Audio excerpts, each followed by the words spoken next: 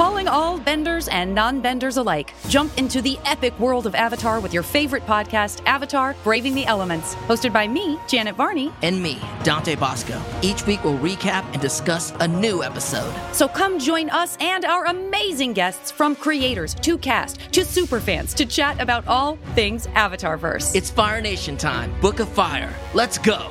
Listen to Avatar: Braving the Elements wherever you get your podcasts. The future is a hefty responsibility and not one that we take lightly. But then taking things lightly has never been what Hefty is about. That's why we've created the Hefty Renew program that turns hard-to-recycle plastics into valuable resources like park benches and building materials. To participate, simply fill up an orange Hefty Renew bag with accepted items, tie it up, and drop it in with your regular recycling. That's it. It's that easy. It's time to rethink recycling with Renew. Particular valued resources may vary by geography. More info available at heftyrenew.com.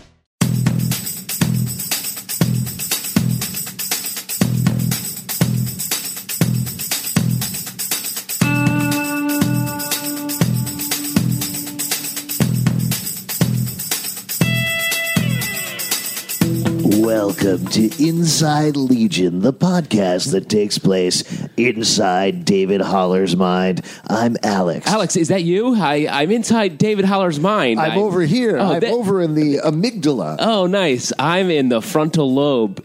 Wait. Is that Pete? Is that Pete? I see him through the neurons. If you guys both weren't fathers, I wish you were dead. That's the highest compliment you can give me. Wow, that's great. Well, welcome back officially to Inside Legion. We posted up a little bit of a preview episode for Season 2, but we are back. This is a podcast going to go up right after every episode broadcasts on FX. We're going to talk about the show, talk about some theories with the show, and get you a little caught up, do a little bit of a recap-y-do right here at the top. Yeah, we got to recap Season 1, or can we get into Season 2? Yeah, let's recap Season 2, Pete. I think that's a good idea. Let's start with that. No, I'm saying, can we get right into it, or do you got to do a recap thing? Yeah, we got to recap. I just said we got to do a recap-y-do, which is a long way of saying recap. We've spent the last almost year wandering through the brain of a mutant, and we just ran into each other again for the second time. And I want to see what you guys are up to on Season 1 of our lives before we get to Season 2 of our lives. Oh man, can I get through this? Yeah, please do. Great. This sort of bit at the beginning is a lot of fun. I'm really enjoying it. So we'll definitely delete this.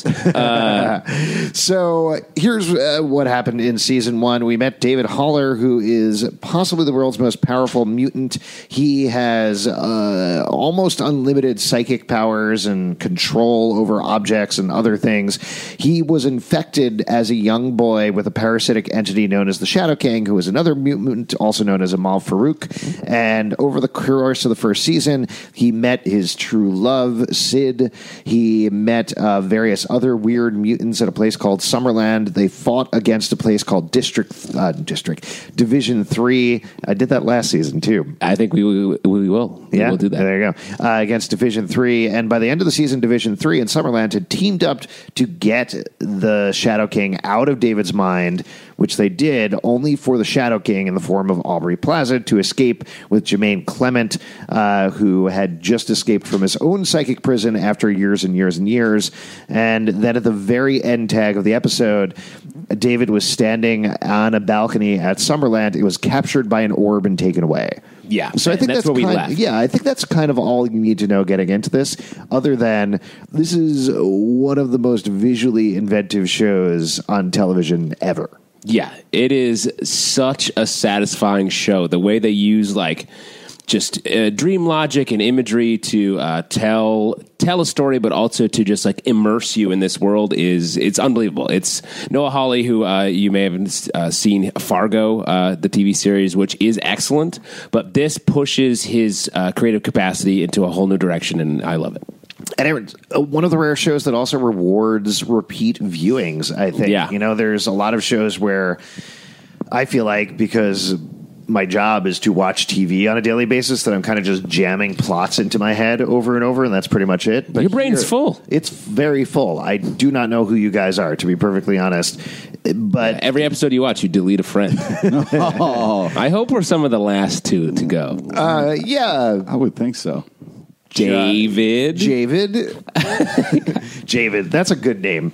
But I would like to say I completely Yes. agree. Like especially because as you learn more, you really want to go back and watch it again, and it's very much rewarding in that aspect because there's so many layers to what they're doing during the show. It is not only very rewarding to go back and watch it again, but you definitely get different things from watching it a second time. But who has the time? I don't know, but we do, I guess. Nice. So watch Let's it twice? do it. Yeah, I watched it twice. You did? I did. Yeah. Holy shit. Look at that. No way. I watch it once while I'm watching something else. Oh, that's horrible. Well, let me ask you this. This is a lot of people at where I work will listen to podcasts at speed and a half. Oh, What? Isn't that insane? Wait, what? Well, I think that gets to the whole jamming a plot in your brain thing. People Yeah. do that for TV as well. Where they'll watch it on like partially fast forward, and that drives me nuts. I just can't. Wait, they put on. people watch shows on fast forward. Yeah, they'll put on subtitles and just watch it at first fast forward, That's and insane. yeah, it just takes all the pleasure out of doing anything. Yeah. Yeah. Well, it just comes down to that level of like, okay, I'm just going to get, my story. Like, so I know what happens to the characters, and then I'm going to move on, Yeah. and that's it, so I can talk about it. I mean, but we talked about this on the last episode. Noah Hawley very specifically went to the season trying to combat binge culture, saying, listen, this is not a show. If we're going to broadcast it week to week, I want to make sure it's worth it week to week. I want to make sure you see things that you've never seen before, that it's visually rewarding, but also that each episode is rewarding as its own piece of the puzzle. And I think that's great. Yeah. And I think that's exactly what this episode is. There are so many things going on in it. So should we get into it? Let's Should we do it, kick yeah. off? Please, come on. Like You were talking about it too. Yeah, I know, Stop but complaining still. about everything. Pete, do you want to perform this podcast a time and a half? Because we could easily speed up and really get through this. No, without no, worry about it. And that's what happened on Legion. Slow down.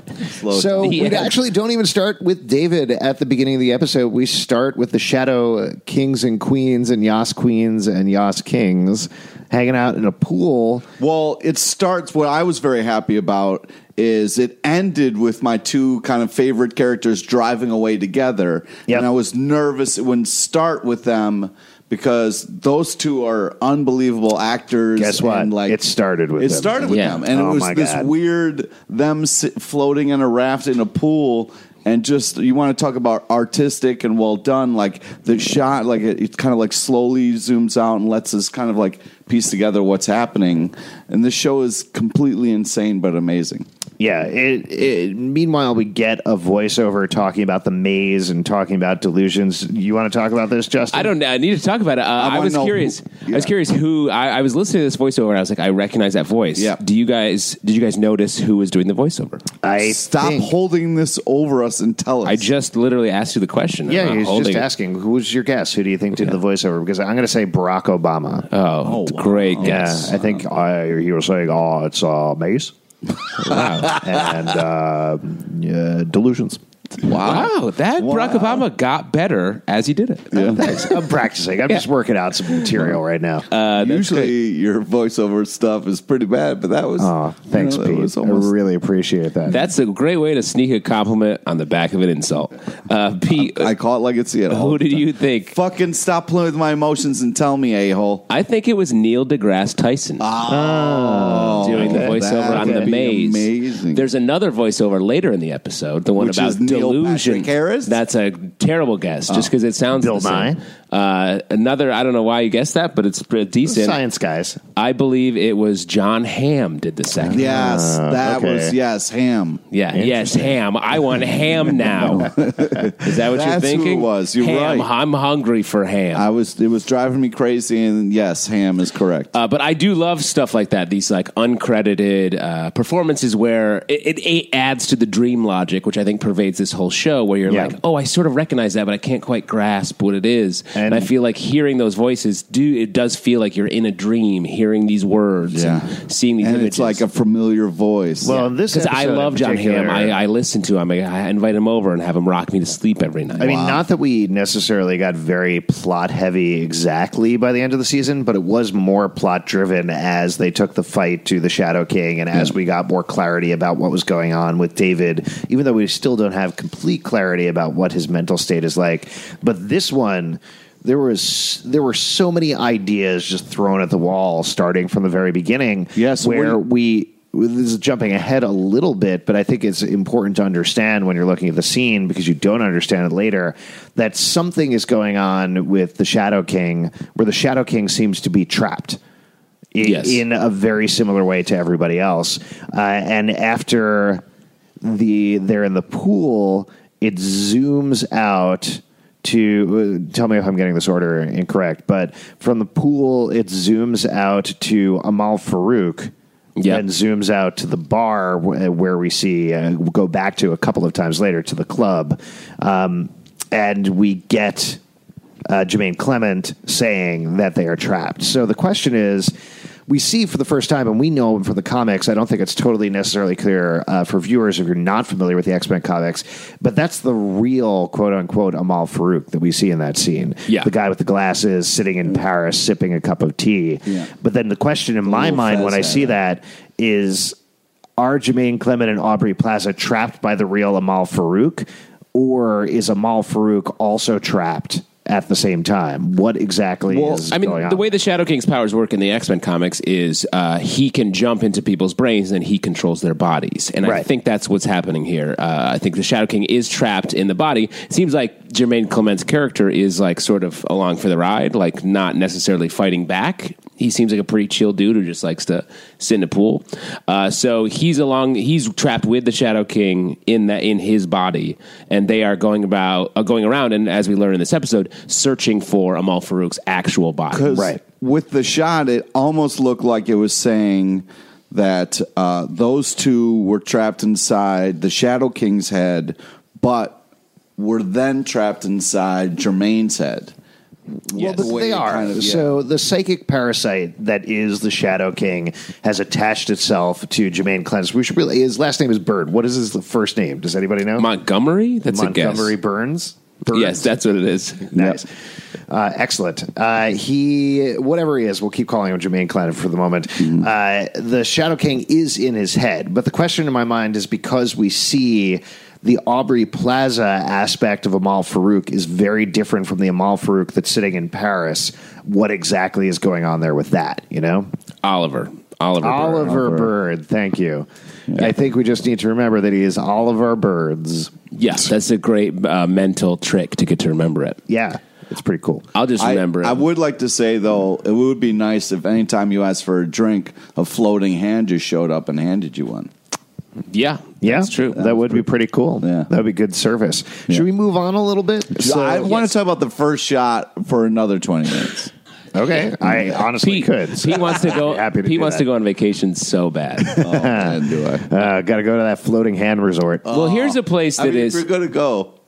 Here's a place that's no vacation, is the room of people chattering their teeth, which is what we see so next. Scary. Yes. So this is, I feel like we're going to need to skip around a little bit because there's items and images that get dropped that don't only get half explained later on. But this is something called the catalyst. And what is happening is they think that the Shadow King, as he is searching for his body, as he passes through, is infecting people. And we find out also later that it's people above a certain age, so it doesn't actually affect children, and turns them into these frozen beings with chattering teeth that all get stuck in a room in Division 3. I think, they get gathered there because they're sick. Hold them. Yeah, it's like a quarantine. Yep. I was thinking a lot about this. First off, horrifying image. Yeah. Great, nightmare situation. I can picture it this show does that really well. I was also thinking, do these people need to eat? Because if they need to eat, then is someone just putting food up to their chattering teeth that they just eat it? They probably should not give them crackers. I'm just going to throw that out there. Yeah. Very messy. Yeah. On the other hand, like a nice soft PB&J or something might be okay. Okay. But I think they're using them a lot for like nutcrackers and stuff like that to dice up their food. Totally. Hole punches. Yeah, exactly. It's great. Just shredding paper. Yeah. It's a great way. That's a way to turn lemon into lemonade. It's really smart. So what do you think this represents? Why do you think this is happening, people? And do you think this is, in fact, something the Shadow King is causing? I do think it's something he's causing. I think it's something that is a side effect of his presence, or maybe like almost like breadcrumbs, or like leaving a map of where he's been. Like it's also, I think it's like his mind is so powerful, and he's using his power to try to find his body, that I think he's infecting them with this sort of plague as a side effect. Yeah. I think he's like trying on all these people, and like that's the effect of like they're no good. Yeah, he just leaves them empty. Now, there's something that happens also early on that I thought was kind of fascinating, and definitely when I was watching it the second time colored my viewing of it. When Tanami first shows up, he's chattering his teeth. It's a very quick shot, but here's the question in my mind, because when he interacts with people later on, it's usually one-on-one or fuzzy in the background. So I'm wondering if something, in fact, did happen to Tanami, and Tanami was infected probably when they went to the club to rescue David, which is the next thing we'll talk about. Tanami? Tanami is the guy who can go into dreams. Go into memories, excuse me. He's the one who's sitting down and having waffles with David Haller once he wakes up. Yeah. So I don't know. I mean, this is a little bit of an out there theory. There's no particular reason for it, but I think something is going on with Tanami, and I don't think we entirely know what it is yet. Like he's stuck in the chattering state, and maybe he's still able to access his mutant power and be in people's dreams. Because I do think the scene a little bit later where he is sitting down with David in this sort of like. You ever go to one of those sushi restaurants where the food comes on a track? Yeah. It's like that, but it's a water. It's boats in water, and it's breakfast foods. That feels like a dream place. Yes. So, I mean, we talked about this a lot last season. Awesome.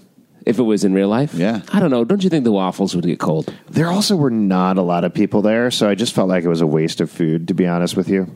Well, you don't know. Maybe on the other side of the wall there was tons of... No, the chattering teeth people are at the end, and they just... the water. Chopping up the waffles. So we'll see. We'll see if that pans out. I just wanted to mention that. That's a good theory. So then they do find David in this club all alone. He quickly falls unconscious after... what does he say? Save them? Keep them safe?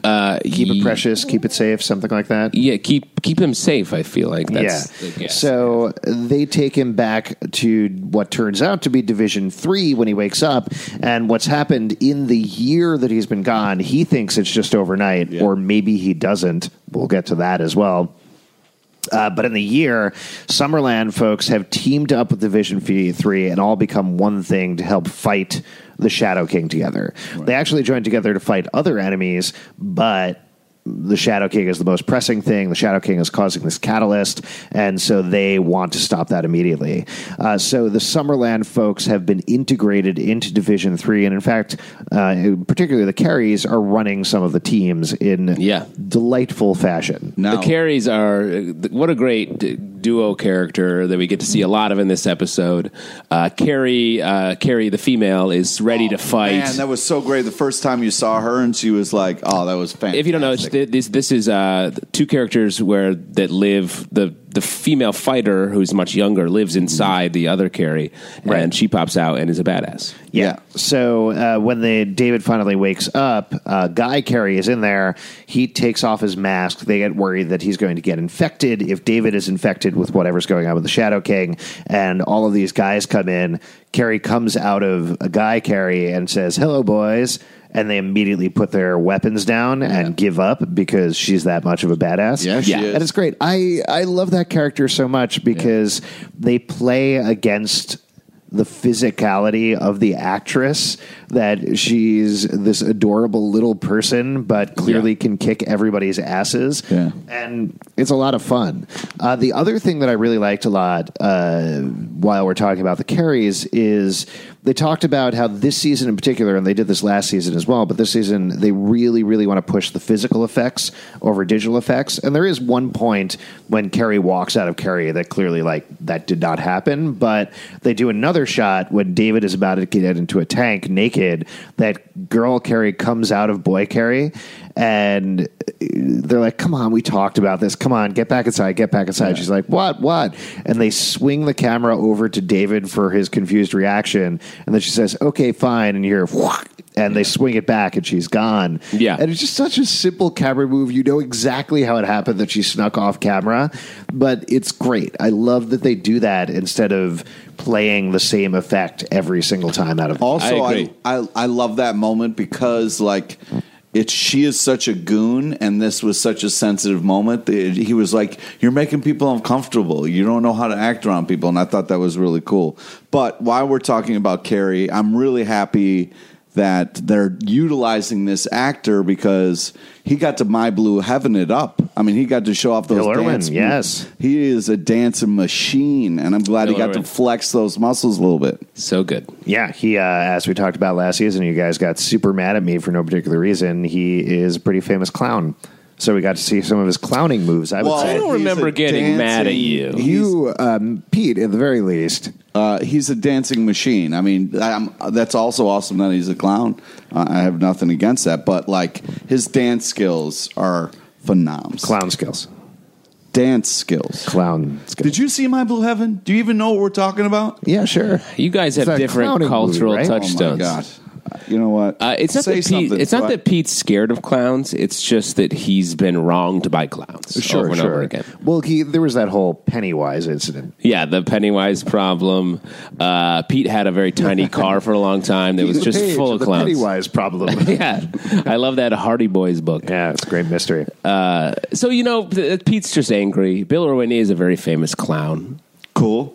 But why take away from his dancing skills? That's why it's adding to his dancing skills. No, because you won't acknowledge that he's a good dancer. You keep saying clown. Here's the thing. He's a bad dancer, but he's a good clown. Fuck you. Wow. If you look real close, you can see the clowning and the dancing.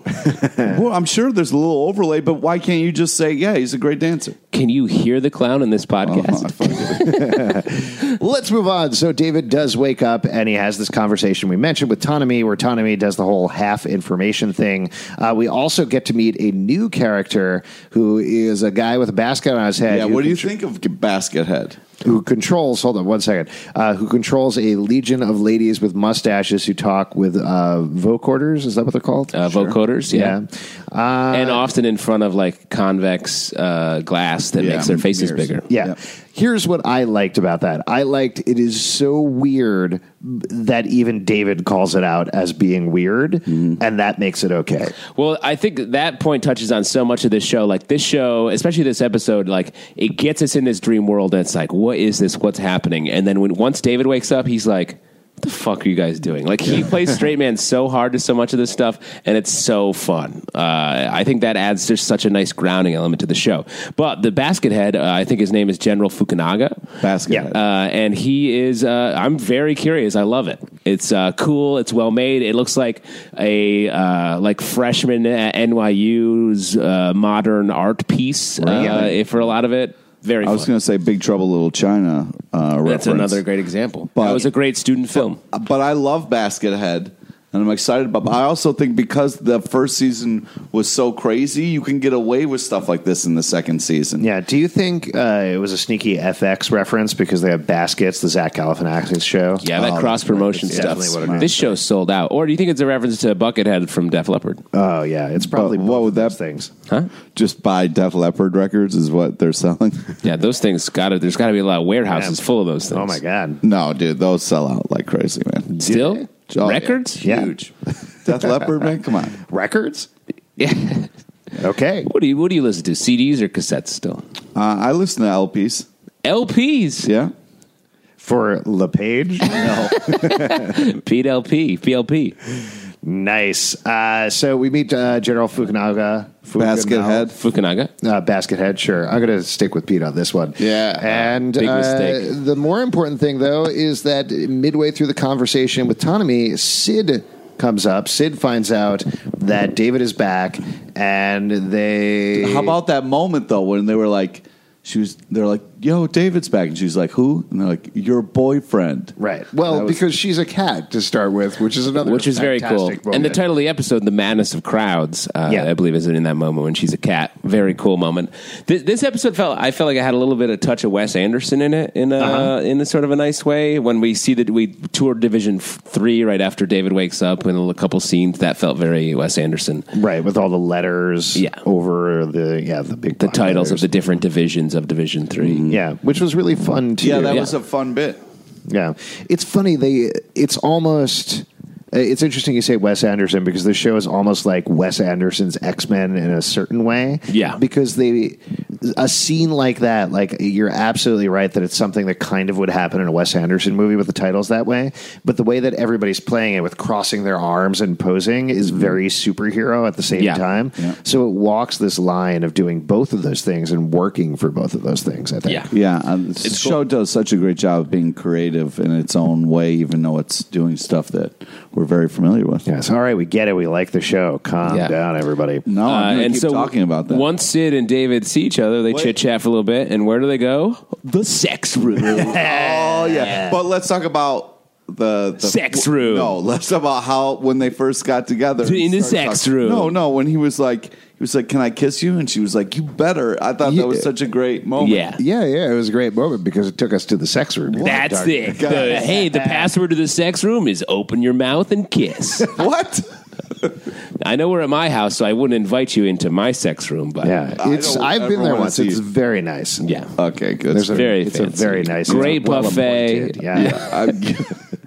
You guys didn't think it was sweet at all, that moment? Yeah, that was lovely. Sweet. And she says, are you the magic man? And he's like, yeah, I'm the magic man. That's pretty cool. And he's into it. And then they fuck. Yeah, like so much. All sorts of ways. All right, but seriously, that was a awesome sex scene as well. Just the way great. That it looks, the way that they play it out. Again, it feels like a dream, but plays like a fuck scene. So, Jesus Christ, man. I didn't know I was going to end that sentence. I was trapped. Oh, man. You really landed that. Just the way your eyes, so great. Your eyes lit up and you tore your clothes off when you said that? Oh, boy. Hey, I have a question for you guys on the same note. So when I was riding the subway over here to tape this, I realized that my fly was down like 2 stops away from your house, Justin.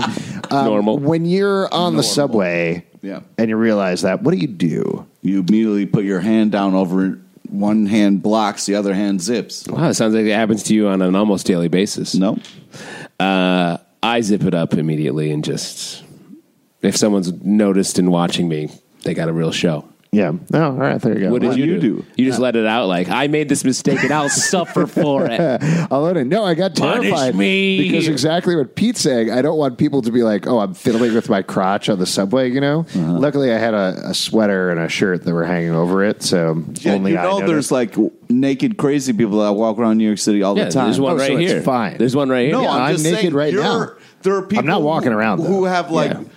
lizards and parrots and like all sorts of weird stuff on them at all times, and you're worried about pulling up your fly in a polite manner. So where do you live? Yeah. What lizard parrot world are you in? He was, I don't know what podcast he was talking about. Somebody. Oh God, everything started to blend for you. Yes, The cat walk around person. with the cat on their head or whatever. Yeah. And there's people with true. rats on their head. Yeah, they have rats like crawling up and down their arms. For those of you wondering who the clown was earlier, turns out it's Alex with his dick out. I didn't say my dick was out. I didn't say it wasn't. You didn't say it wasn't. Yeah, I mean, it was. Yeah. Great. What a dream logic. What a dream world to enter. Yeah. Anyway, I what was think the point of covered- bringing that up? I'm not quite sure. We definitely got off track with that one. Because you consider the subway your sex Fun room. fact. Right. So after the sex scene, he goes and meets with General Fukunaga. Baskethead.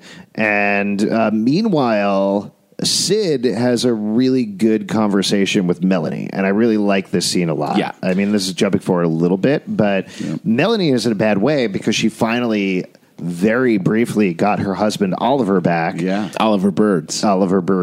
She got all of them, every single last one of her birds back, but then lost him to the Shadow King, and she is distraught. Of she course. is high. She's picturing wheelchair wolfmen. She's living that How elephant smoke life. After that? Like, that's got to destroy you. Yeah. I loved her monologue in this episode, though. She talks to Sid, and Sid says, hey, David's back. And she basically is like, yeah, for how long? We just wait and make excuses for our men so that they can go off and they can be heroes. So great. And then we just wait for them some more, and we just allow them to go do this. And it's interesting because I think she's right, but she's wrong in this instance. Like, it walks both things simultaneously, where, as we find out by the end of the episode, yes, Sid and David have a much more complicated relationship than we even could possibly imagine by the end of the episode, because there's a lot of tricks and people protect each other and other things. But at the same time, Sid is not a passive character. She is not somebody who's just going to wait around for David. She is going to go and she's going to take care of things. But she's also gone on missions too. Like, I think she's just right. Well, that's what I'm saying. Up but and saying Melanie, something from a dark place. Like, I don't think she really believes that. No, but I think you could believe both things simultaneously. My grandmother referred to my grandfather fought in World War II. He was a nose gunner in Italy, and he came back and she referred to World War II as like your big party in Europe you had. So I feel like she had that. Like, I feel like there's that thing where like it seemed like, of course, she was proud of him fighting the war, but also it was like, you were gone for so long with all your buddies like screwing around over there. Like, you can be both simultaneously like regretful of that and understand why. My wife is like, whenever I come back from taping a podcast, you idiot, you over there with your buddies. No, but she's proud of you because you're fighting the good fight. Yeah, exactly. I mean, people need after shows. Yeah, exactly. It's super important. Man. You truly are the greatest generation. Oh, my God. This is weird. Yes, so I think she has a good point there. I think that it definitely spurs Sid on to some action, and as we'll get to, some further future action as well. But I don't know. I want to see Melanie off the bench. I want to see her get out of this funk and fight. She was a little bit on the bench all of last season as well. Yeah. So I do think she has this sort of position. No, but she was also like in the beginning as well, like doing stuff. Yeah, a little bit, but I feel like she is sort of the matriarch of this group, and I want to see, which is a similar role she played in Fargo season 2, and I feel like that's why Noah Hawley uses her. She's great at being this sort of person who's seen some shit, but is also still in charge, whether they want to be or not. So I agree with you. I want to see her. The music in this scene when she's smoking out of the elephant was great. Jane's Addiction song, loved it. The whole music in this whole show is so good. Yeah, if you need a trick to remember her name, it's Smellany Birds. So there's Oliver Birds and Smellany Birds. Because if you have all of your birds, they're going to be a little bit smelly. Yeah, you're going to smelling them. Smelling them. So David, meanwhile, we should probably jump to the scene. David, holler! Oh, boy. I got nothing for Sid. I'm sorry.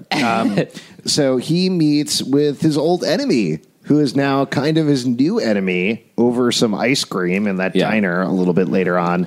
And it's nice when people can sit down and have ice cream. Yeah, I love this character, by the way. I'm so glad that they kept him. I'm so glad they bring him back. He started off as an antagonist, not the head, but a flunky at Division 3. Yeah. Now he's kind of working with the Summerland team, kind of not working with them. He's almost like internal affairs, I feel like, in a way. Oh, that's true, yeah. And he sits down with David because David clearly is withholding some information from everybody, and he's the person who is confronting him about it. And he tells this great story about watching soap operas with his mom as a kid. Great. And how whenever there was a secret twin or a twist, or somebody died and then came back or something like that, they ate ice cream. And he has this line where he's like, I was a pretty fat kid. And David knows exactly where he's going. He sees it. He's broadcasting it. And he's like, I didn't lie. And he's like, oh, hold on a second.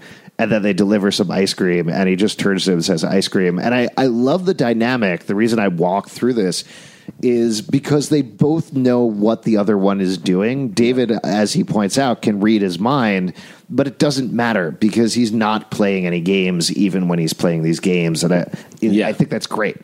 It was, I love that whole bit. I thought it was really well done. And But he also did that last season. Like, he's never been very truthful or very open with things in his past or things that have happened to him. So, like, this isn't new for him. It's just other people are kind of catching on to it. And especially Sid. She's like, yo, I can't roll like this. Yeah. Yeah, that was definitely the sort of thing that Sid would say, I think. Well, I paraphrase, obviously. Yeah.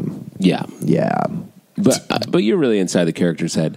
I do think... we are. This season, I feel like, is a little bit about David coming clean. This episode is setting up the idea that he has information that he's maybe not sharing with us.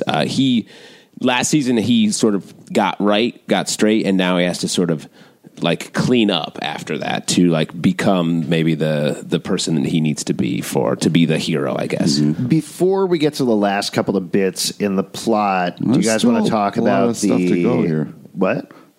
We still got a lot of stuff to talk I about. know. There's the whole stuff with the tank. There's the stuff at the end, which we'll get to. But I was asking if we want to take a little bit of a side trip and talk about the different stories that are peppered throughout the episode. Yeah. We get the story about the butterfly, and we get the story about delusions, which completely different visually and both really, really cool. Yeah. Also, there's the running kind of like affirmations that happen throughout the episode where it's like, do not trust thoughts that aren't your own.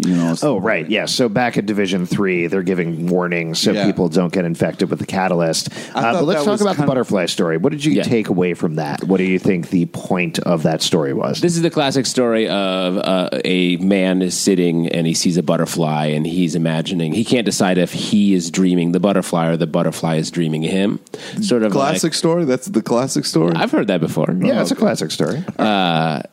And questioning the nature of reality, like who is the dreamer and who is the dream. And there isn't a more apt metaphor for this show. Like, it is so true that this show is all about whose perspective are we watching, which parts of the show are real, which are taking place inside someone's brain. That was what last season was all about. That was what we question at all times. And I think this season feels like it's all happening, but how can we trust that? Like you're talking about with the chattering teeth, like is that character locked up? Like, what's happening? I feel like that's what we're going to continue to be thinking about. Yeah.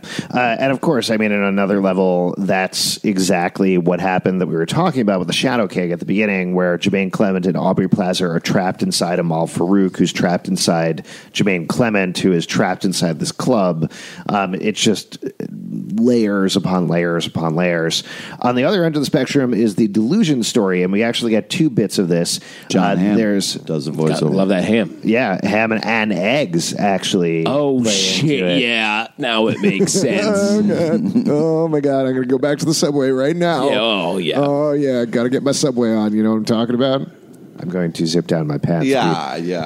You got it. I did get it. I just couldn't believe you were doing that. Sure. This voiceover is talking about how delusion starts as a tiny thought that can then grow to start to infect your whole life. And they create a character who thinks his leg is not part of his body, right? And then he stabs his leg and eventually cuts it off. Yeah. And meanwhile, we get to see a blip of Aubrey Plaza Shadow King interacting with two eggs, one which is a regular, adorable little chick, and one is a malformed, black, oozing sludge monster thing. That, again, we get like this really cool looking practical effect where Aubrey Plaza is far in the background, fuzzy, out of focus, reaches out of frame, and then a hand reaches down and picks up the thing. Yeah. And it's great. Again, like, it's just such a simple thing to do, but it looks so cool because without creating a stupid stretching effect, you get the sense of that, and it's really neat. But what do you think is going on here? Why is the Shadow King in this story about the delusion? I think this is what like mind infection. This reminds me, if you are a comic book reader, the current run of Astonishing X-Men by Charles Soule is about Shadow King, for one. He's in the first arc, and what they're sort of fighting against now is this prophecy of the mind killer plague, which I think this may be a direct reference to, where something is infecting people's brains. The chattering teeth disease may just be a delusion that has that the Shadow King is forced in these people's brains. But it's like, I feel like this happens to a lot of people who are like, I just thought this thing and I couldn't stop thinking about it and it drove me crazy. That's a very normal thing. It's like people who are, when they're like, are sort of afraid of heights, they're like, I feel like my legs are just going to jump before I have a chance to stop them. That's delusion. Right. Or you're on the subway and you realize your pants are zipped down. And you're like, what do I do? What do I do? Should I zip them up? Should I zip them down? About your junk. And then you're naked. But I think what Alex is illustrating and is then that you're in a tank. he's been infected by this idea and he can't stop talking about it. It's true. It's like a oozy chick. Yeah. Yeah, I really like the delusion bit. No, like the chicken. Chick. Yeah, no, I know what you mean. Here's the twist is that Alex only wears full body unitard spandex. So. This is totally true. And I only speak with a vocoder. I don't know why I couldn't say that. Never mind. Because you want to say voice recorder. Yep. But I love these interludes. I feel like that's what this show can sustain, like sort of wild little moments like this throughout. Moving forward, we learn about the race for Amal Farouk's body. I feel like that's going to be the narrative we're following. I got excited because they were like, "Oh, it's a race!" Like, I got excited like we might get like a Cannonball Run montage where everybody's like running to whatever vehicle, and then like we're going all over the country to look for this guy. But it was like they were like, "Oh, it's a race," and then everybody was moving pretty slow after that. So let me ask you guys a question. Do you think? I mean, yes, that does seem like that should be the plot for the season. Will it actually be the plot for the season? Because what we had a lot of last season is like, oh, shit, here's what the show's about. And then it would completely swerve and change everything that we thought about it. So I feel like, yeah, that's the pretty clear plot setup. And we will get a sense of that. And I think we will have to find Amal Farouk's body at some point. But particularly by the time we get to the end of the episode, it feels like that's not going to be the 10th episode of the season. That's going to be like the 3rd or 4th episode of the season, and then we're going to move beyond that. That could totally be. I mean, you never know. That's the fun of watching this show, is it doesn't follow the same rules. But I would say the way this episode is structured, it feels like it is saying we have a lot of stuff to deal with each character specifically. Yeah. Maybe it makes sense to have a cleaner plot throughout the arc of this season. Right. And then we can pop out to deal with the individual characters. Right. So we should also talk about the tank that smells like strawberries, right? Yeah, like getting inside a strawberry daiquiri. Guys, getting naked inside a tank is a bad idea. Really? Really? I love it. I think this show proved that. This tank is designed to enhance David's powers so he can do what needs to be done, and it gets him to go back to this club that we keep seeing when we get to see a great dance battle that we talked about briefly, which is very cool. Yeah. So should we talk about the scene? You guys want to discuss the scene? I mean, this is, again, jumping ahead to the end a little bit, but we see the dance battle, which is awesome. I had a really good name for Aubrey Plaza in this scene. Paris Sally Bowles. No, that wasn't good. It sounded better in my head. No, nice. I don't know what you're talking about. Cabaret, Sally Bowles. Okay, cool. So she's a parasite, so she's Paris Sally Bowles. Okay. Really, it sounded much better when I was thinking about it than when I said it out loud. I bet you were thinking on the subway. Neither one of you guys freaked out by the tank thing? Like, I thought, like, it's just someone would have been like, hey, to do this next part of the mission, you got to get inside this, like, water tank, and we're going to lock you in here. I've been like, fuck you. It's a hot tub with a roof. We're not doing this mission. It's a hot tub with a roof. Yeah, I don't know. I feel like it smells like strawberries, so it can't be that bad, you know? He was, like, locked in there. I feel like that is a bad recipe. But it's like being in the pool, floating on the thing. You're just in some nice warm water. Room, you can are you claustrophobic? I guess I am because I'm the only one freaking out about this. But you hate the hot tub life? No, I like hot tubs, pools, that kind of things. Those are normal. But getting in a very small, skinny tank and then locking the top, like, I would completely freak out. I want to talk about the dance sequence because I think it was great. What I loved about it is how each of them had a separate dance style. Yeah. We got a dance sequence of the first episode of the first season, so it was a nice callback to that. But at the same time, you find out so much about Aubrey Plaza, Shadow King, about Oliver Bird, about David, and the way they approach things through dance, through costume. That's really cool. I mean, so what other show do you see? No other show could do this. Yeah. And it also becomes clear that what they're actually doing is all jockeying for control of this body, whether it's Oliver, whether it's David. It's a little unclear, I think, at this point, but that's what the dance battle is about. By the end of it, if we're zooming back to the beginning of the episode, we find David alone in a club. As far as we know, he is not infected again by the Shadow King. So maybe he was victorious. Maybe he drove them out. We're not 100% sure. I think. Yeah, where do you think? Where is this club real, or is this club a battleground inside one of their heads? I think it's a battleground. Like there's that sex room. There's the battle room. Don't confuse them. Yeah.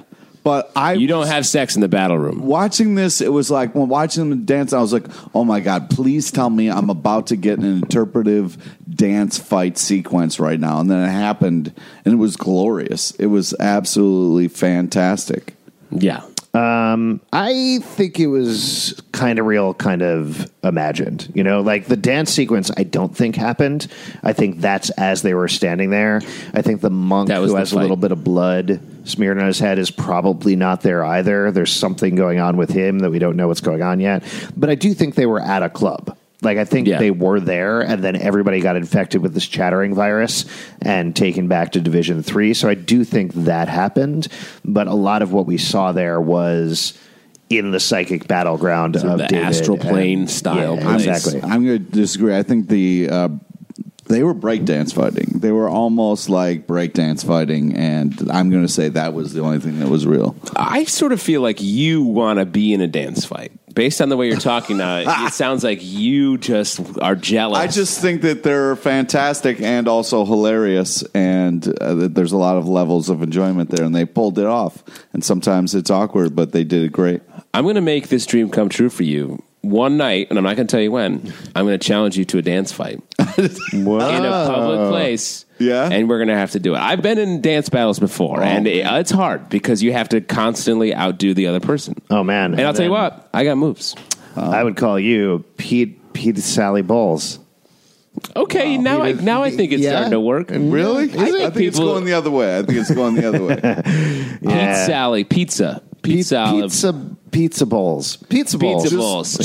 Great idea, dude. Just a heads up, if you challenge me to a dance battle, I'm going to actually fight you, and then it will be weird. Without dancing? Yeah. I just want to mention, though, for the record, there's actually a place in Chicago that does pizza bowls, so, you know, I don't want to take... Wow, way to have that. I thought you were going to say a place in Chicago where people can break dance fight. No. They make them like kind of like pot pies with the crust on top, and then they turn them upside down, and all the hot filling pours into like the bread bowl crust. It's pretty delicious. Guys, check out Alex's diet book. It's called Death by Cheese. Yeah, it's pretty cool. Do we want to jump ahead to the end of the episode now? Yes, there's this great scene. The compass scene, we're going to talk about that? So David gives Sid this little necklace. Sometimes when you're fighting, you just need to give somebody a gift to be like, always I have love a gift. Yeah, that's great. Yeah. And then minutes later, David is confronted by Sid, who is wearing the necklace already. And it seems like she's a future Sid. Yeah. And she speaks to him with a magic wand. They have a great interaction there. She looks like she's going through a lot of shit. She looks like she's been through some shit. Yep. The lighting in this episode, this moment, is so cool. The way, again, practical effect. I don't think it was a visual effect. I think they were just had like 4 lights around her face that lit her differently, and it truly is like a very unique. It was very cool. That whole scene was haunting to watch because beyond everything else, Sid. And I love Sid. Like, Sid has clearly been horribly damaged by whatever has gone on. You can see maybe she's been crying. Her face is a little wet during the scene. And something horrible has happened. Like, certainly some cataclysmic thing has to have happened for her to encourage David to help the Shadow King find his body. But all things have changed dramatically. And I don't know. I just feel like it's going to be awful and heart-wrenching to get there. Yeah, but yes. But also this scene was very frustrating because David wasn't listening to her. When somebody like comes to you from the future and has like a weird sweaty face look on and they say, "Shh, I can't talk," don't keep asking them to talk. Like, that was driving me nuts. He's like, what? Well, it's frustrating. She had to communicate with like a sparkler, basically. Well, yeah, I'm sure it's frustrating, but like, don't get your girlfriend killed because you're yelling at her to say things that she can't right now because you don't know what plane she's in. And so the big story that she was sort of telling was he needs to find Amal Farouk's body. Right. And so that upsets this race that we've just learned, because it seemed like the idea before was to destroy Amal Farouk's body, and now it seems like David needs to get it for him. Right. So there's a lot of questions, obviously, up in the air now. But we need to know why David has to help him, what's going to happen when they work together. My working theory right now goes back to that shot at the beginning. I think Amal Farouk is different from the Shadow King at this point, in a similar way to how we haven't really explored David's multiple personality disorder. I think that's blooming with the Shadow King, that because Amal was bonded, this is, again, like, probably totally wrong, but because Amal was bonded with David for so long, I think some of David rubbed off on Amal and created a separate entity, in a way, a separate personality that is depicted through Aubrey Plaza that has a little bit of affection for him. And I think that's... For David. Yeah, for David and for the world, and doesn't actually want to destroy the world. I think the Amal that comes from the comics that is new this season is the one that's like, great, let's destroy the world. Give me my body back. I'm going to take over everything. Going to get my revenge on Professor X and destroy humanity. And I don't think the other Shadow King wants that. So I think what they're going to try to do is get the Shadow King his body back, but make sure it's not Amal Farouk, it's Aubrey Plaza. And sort of creating a love triangle, it seems like, between Sid and... The more Aubrey Plaza, the better. Yeah, but she's the bad guy, or maybe the good bad guy. Yeah, we don't know. As opposed to the bad guy. Now, the other thing I would say is, what if this vision of Sid was just the Shadow King projecting that to get his body back? He's so then playing David he'll do the work and get the body for him. Yeah. Wow. I think that's an option, because Sid is the guiding light, the only thing. As she says, I got to save my man. I don't know why. I thought it was true. I mean, it very well could be, and it felt very real and true. But there was something about the imagery of her many faces that made me feel like that's sort of an image that is used for falsehood. Before we finish up, I did want to mention one little Easter egg-y type thing that I don't think is the Easter egg I think it is. Okay. But earlier in the episode, I think it's Tanami mentions the Lazarus Affair. He says, ever since the Lazarus Affair, Division 3 had been set up to deal with things. And I think whatever the Lazarus Affair is, that's probably the thing that went on between the X-Men and the Brotherhood, and why they're kind of like not around at all, because clearly they pre-existed. They existed before Division 3. They existed before Summerland. So I think that happened. Division 3 got set up to deal with mutants. But Lazarus, the only Lazarus in the X-Men comic books, is the result of a program called Project Armageddon, which gave birth to Domino, like Domino, right? I love Domino. I love Domino. So Domino is actually going to be showing up in the Deadpool movie. There's a little kid named Lazarus who's also called the Perfect Weapon, who's a killer, a tiny little killer child. So I don't think we're going to see that exactly, but it would be interesting because it was something they clearly dropped in there, and it might have just been like, we'll figure it out later. Right. But I hope it's something we get back to eventually. And killer children would definitely make a lot of sense for this show. Yeah, because there was the creepy kid in the last season. And kids aren't affected by the chattering. Exactly.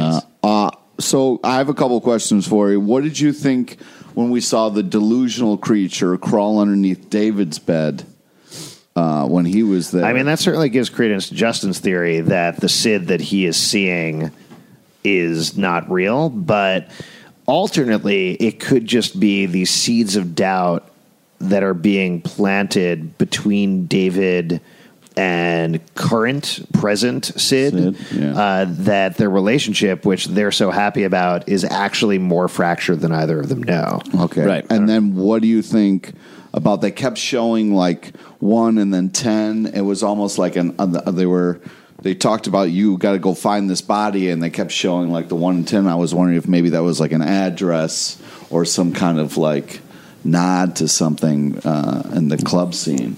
I don't know. The number 1 in 10. Yeah, they kept showing it like on the wall and stuff like that. Are you sure that wasn't just like when you were watching it? It was like 1:10 in the morning, or No. Was it you were moving it from volume 1 to volume 10? No. yeah, just turning it up and down? Yeah. No. Huh.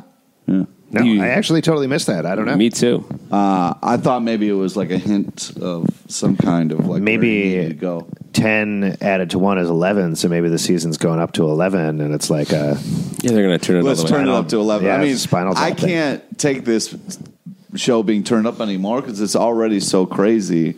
Like, I can't imagine it getting like more insane. would you like to see it turned up? Cool. I'm Sure talking would. to some kids. Yeah, clearly on the Sure subway. would. Yep. But it's this like every time the show like ends, as soon as it goes black and gives us the credits, I'm always like, first thought is always like, God, I love this show. Yeah. Gotta love this show.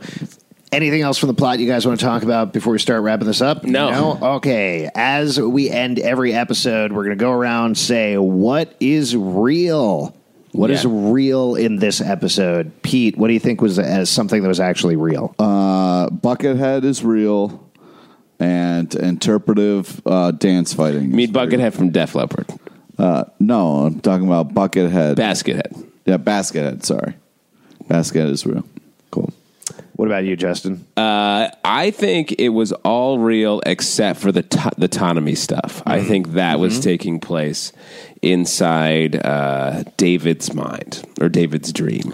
Yeah, I agree with you. I think this season, or at least this episode, has flipped things a little bit where it's playing out like dream logic, but a lot of stuff is actually happening.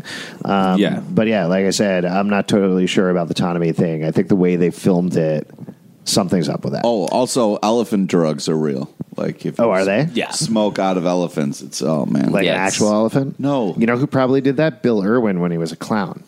Boom. Yeah, nice. Gotcha. Because clowns love. Or when he was just doing amazing dance sequences. Because he was a clown. No, because he's really good at dancing. If you would like to support this show and other shows we do, patreon.com/comic book club. Also, we do a live show every Tuesday night at 8 p.m. in New York that's totally free at the Pit Loft. Come on down and we'll chat with you about Legion or whatever you want to chat about.